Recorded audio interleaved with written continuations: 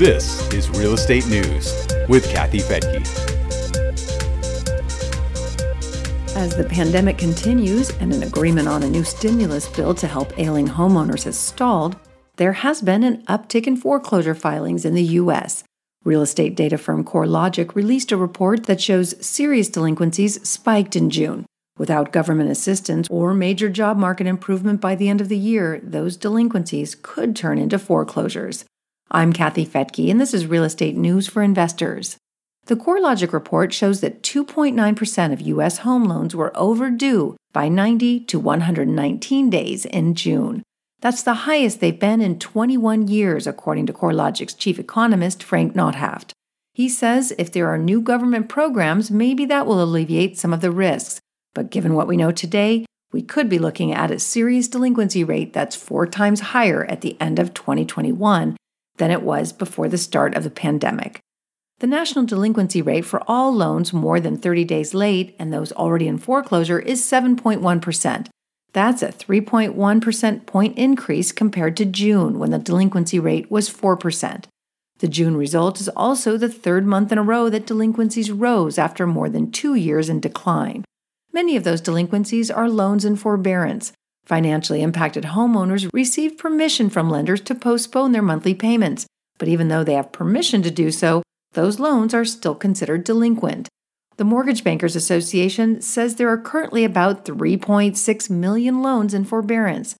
Homeowners with government-backed loans are getting as much as 12 months of forbearance as part of the CARES Act. There have been calls for another stimulus package to help both homeowners and renters, and the Democratic-led House passed a $3 trillion package called the HEROES Act several months ago. But negotiations between Democrats and Republicans on a final agreement have come to a standstill. CoreLogic CEO Frank Merrill said in a statement, "While federal and state governments work toward additional economic support, we expect serious delinquencies will continue to rise, particularly among lower-income households, small business owners, and employees within sectors like tourism that have been hard hit by this pandemic." Although delinquencies have risen in all states, they are the highest in 19 virus hotspots. At the top of that list is New Jersey, New York, Nevada, and Florida. Miami has been particularly hard hit by serious delinquencies. They're up 5% there. A few of the other hard-hit metro areas include New York, Las Vegas, Houston, Chicago, and Washington, D.C. The unemployment situation has improved since the pandemic began, but it's still far from what it needs to be to keep many homeowners afloat. The report says sustained unemployment has pushed many homeowners further down the delinquency funnel. It says with unemployment projected to remain elevated through the remainder of 2020, we may see further impact on late-stage delinquencies and eventually foreclosures. The report says that millions of families could lose their home through short sales or foreclosures, and that could put pressure on home prices and the value of home equity. As many of you know, the last foreclosure crisis happened in 2007 and only peaked in 2010. That crisis was preceded by a housing boom along with poor underwriting standards and the granting of loans to people who simply couldn't afford to pay them back. When the market collapsed, home values plummeted, and homeowners ended up owing more on their homes than they were worth, otherwise known as underwater. With little equity in their homes, many walked away, and it created a bonanza for real estate investors who snapped up distressed homes and started renting them out. It changed the dynamics of the housing industry to a great degree. It gave birth to the idea of a renter nation, and this could happen again, but probably on a smaller scale. There are many differences between now and a decade ago. Banks have learned that flooding the market with foreclosures is not very good for the asset values that they're trying to sell.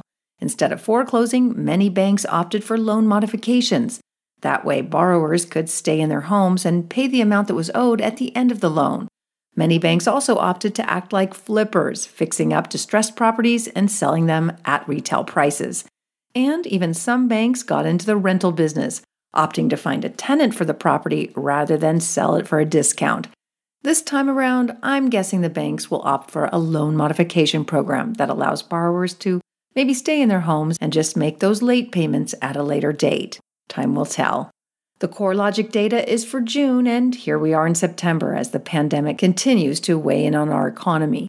We're also headed into a volatile presidential election, and we don't know yet if or when there might be a vaccine.